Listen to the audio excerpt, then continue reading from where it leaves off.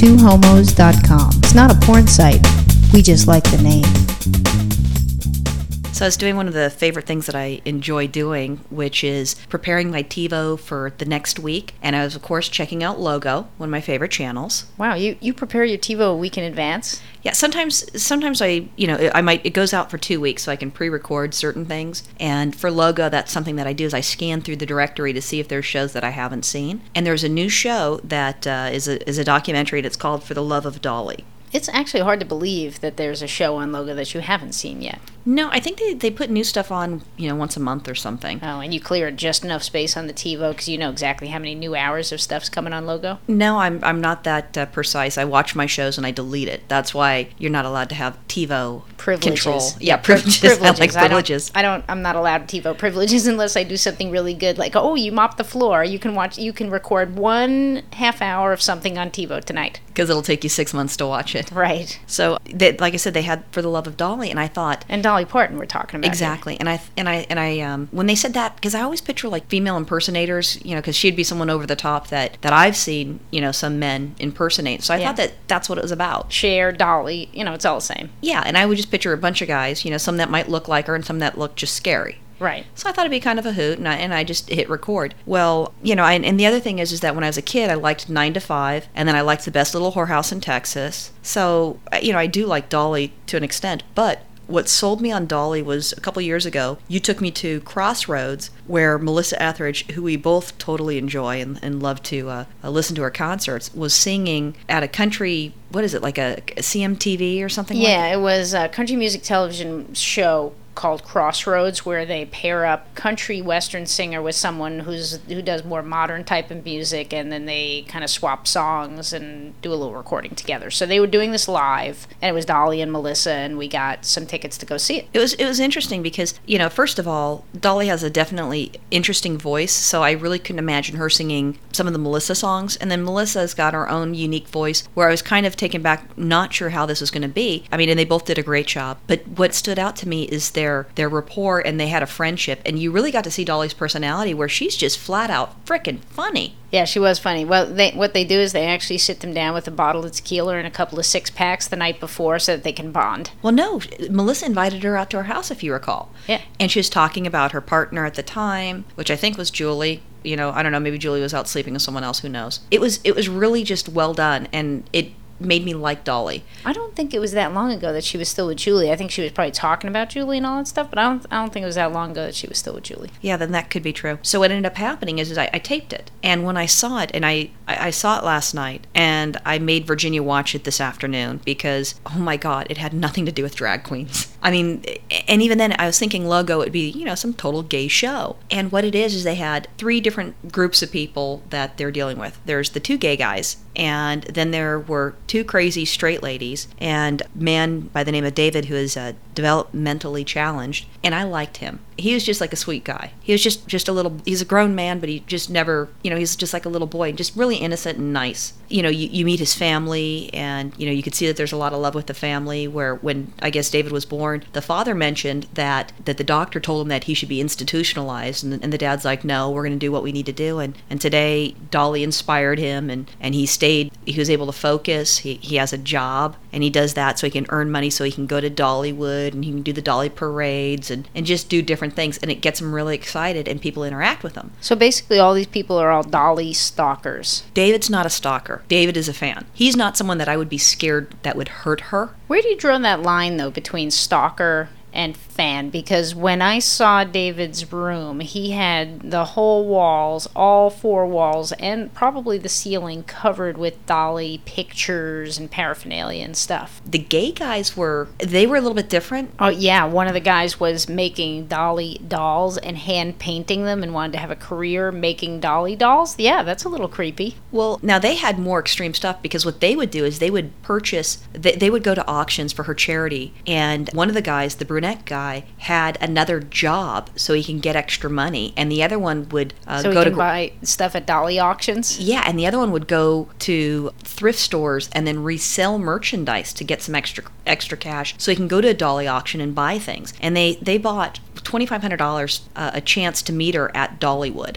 and take pictures and so forth, where they met Dolly's best friend, who, I mean, I'm assuming everybody's got a best friend, but they actually met Dolly, and her best friend was there, and they introduced the friend to the boys, and she signed the doll, and they gave her a doll. But she's very gracious with everybody that she talks to. She's really cool about it. So it's like meeting Dolly's best friend, like sloppy seconds. Like, oh, sorry, Dolly couldn't be here, so we're going to send her best friend. No. Dolly, they met Dolly. Dolly signed the dolls, but then she was leaving, she saw her best friend. She's like, oh my God, come on in. You got to see what these boys did. So that was kind of cool. Check out what these freaks did. No, like I said, she's totally gracious about it. And even the guys, I mean, they have paparazzi-sized cameras, so when they're doing this little parade in this podunk town, they're chasing and they're taking the pictures, and it's definitely fanatical. But one of the things that they said is that, Dolly says, just be yourself. And one of the guys, well, they're both gay, but one of the guys had issues with his family where the family wasn't happy with him. And he's like, hey, Dolly said, I should just be myself and love myself for who I am. So, I mean, at least it's not Jerry Falwell saying, gays suck. Dolly's preaching the word of God, huh? Yeah. So then here's the other part, is that the crazy straight chicks. This was insane. One of the ladies moved to Tennessee because that's where Dolly lives. And she's in between where Dolly's house is and Dolly's best friend's house is that's how she chose where she wanted to live. Wow. Now, I just look for a good house, a deal on a house. In a safe neighborhood. In a safe neighborhood, and with a reasonable commute to my job. Right, and that's kind of what I do. But, I mean, this lady didn't do that. And she had issues with her family, and she doesn't really go into it, but she starts to cry. And first she thought when she was a little kid, Dolly was singing to her, and she didn't want to share her. And then from there it went into Dolly's my mom sort of thing. And then it went into, okay, well, she's not my mom because of the age difference is too close. Oh, she's like my cousin. Well, the fact that she actually had to work out the math to figure out if Dolly was her mom or not is a little bit creepy to begin with. Oh, no, it was just insane. And it was all in her head. I mean, she knows it's in her head. And she moved there. And then she wanted to work for Dolly because a fan would be more loyal than anybody else. Can you say Selena? I mean, she was, murdered by a fan. Right. So, I mean, this is like creepy stuff where these stalker laws should come into effect. And she's met Dolly, and her friend that they met at Dollywood is just as fucking insane, where she lives in, I'm assuming because she said Hollywood Dollywood or something like that, and she's in California, so I'm assuming she's somewhere in Hollywood, this other lady. And she did a pilgrimage to Dolly's where she was born and broke off a piece of wood and then she put wood in the back of a house in California, which is stucco. So she put wood up and then she had it stained to match this little country house. God bless Home Depot that they can match all these colors to exactly what you want them to be just when you bring in like a little paint chip or a wood chip. It's fascinating. But I think it's crazy. I think Dolly needs to watch the show on Logo. We can send her an anonymous copy on a VHS tape or something, and she needs to get a restraining order against all these people. There's something wrong with these people. Well, let David still see Dolly. But the other ones, they definitely need to have some sort of restraining order because it gets insane. So here's the part where, so I'm watching this stuff and I'm going, holy shit, this is insane. And then the two stalking straight chicks dress up in these outlandish costumes and things just to get Dolly's attention in a wave. And Dolly does write to them and communicate because they've got all this stuff saved and if they ever had a picture and so forth. Well, what ends up happening is Dolly's best friend and her hang out. So I guess Dolly's best friend drives the car. They know the cars. They know the license plates. These are the straight chicks, not the gay guys. And they look for them. So if they see it, they'll turn off and they'll go wherever and follow her. Yeah, this is some crazy stuff. You know what? They need to send out animal control and they need to net these girls and they need to put them in cages and something's not right with them. No, but I mean, so when they're at the airport, they saw Dolly's best friend's car in a parking lot. Now, the best friend is not in the entertainment industry. She has nothing to do with that. She should have some form of privacy. And these bitches are all over that. They follow, they stalk, they have the license plates, they knew that she bought a new car,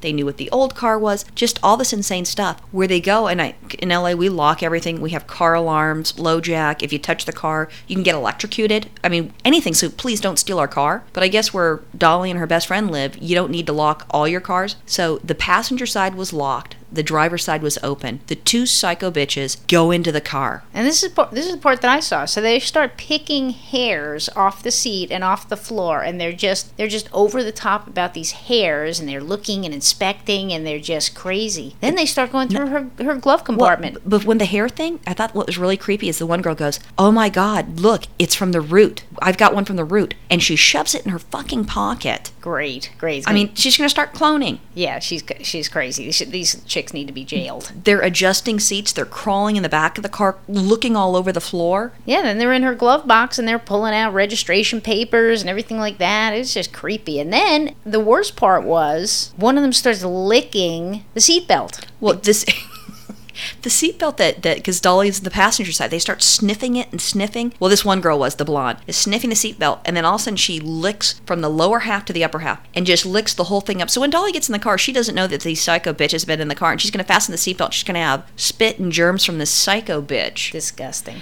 And then the other thing is the insurance. In LA, if you get pulled over by the police and you don't have insurance, you get your car impounded. And I don't know if you get arrested or not, but I think you get your car impounded. I don't know. But you're not allowed to drive without insurance. Or maybe they just take the car away. I don't know what the total story is, but it's a big no-no. They took the insurance card that had the best friend's name on it and Dolly's and shoved it in her pocket. God forbid she gets pulled over by the Tennessee police. Crazy. But these women really need help. And more importantly, Dolly needs to get a restraining order against some of these fucking whack jobs, because, it's Dolly Parton, guys. We're not talking, I don't know. I don't know do you know anybody that you'd go that fucking psycho over? Just you, baby. There's not one actor or actress. You might say people you want to sleep with, but that's where it ends. Yeah, I think I'm going to go out to your car right now, though, and lick the seatbelt. Hot. Yeah. Bye. Okay, bye.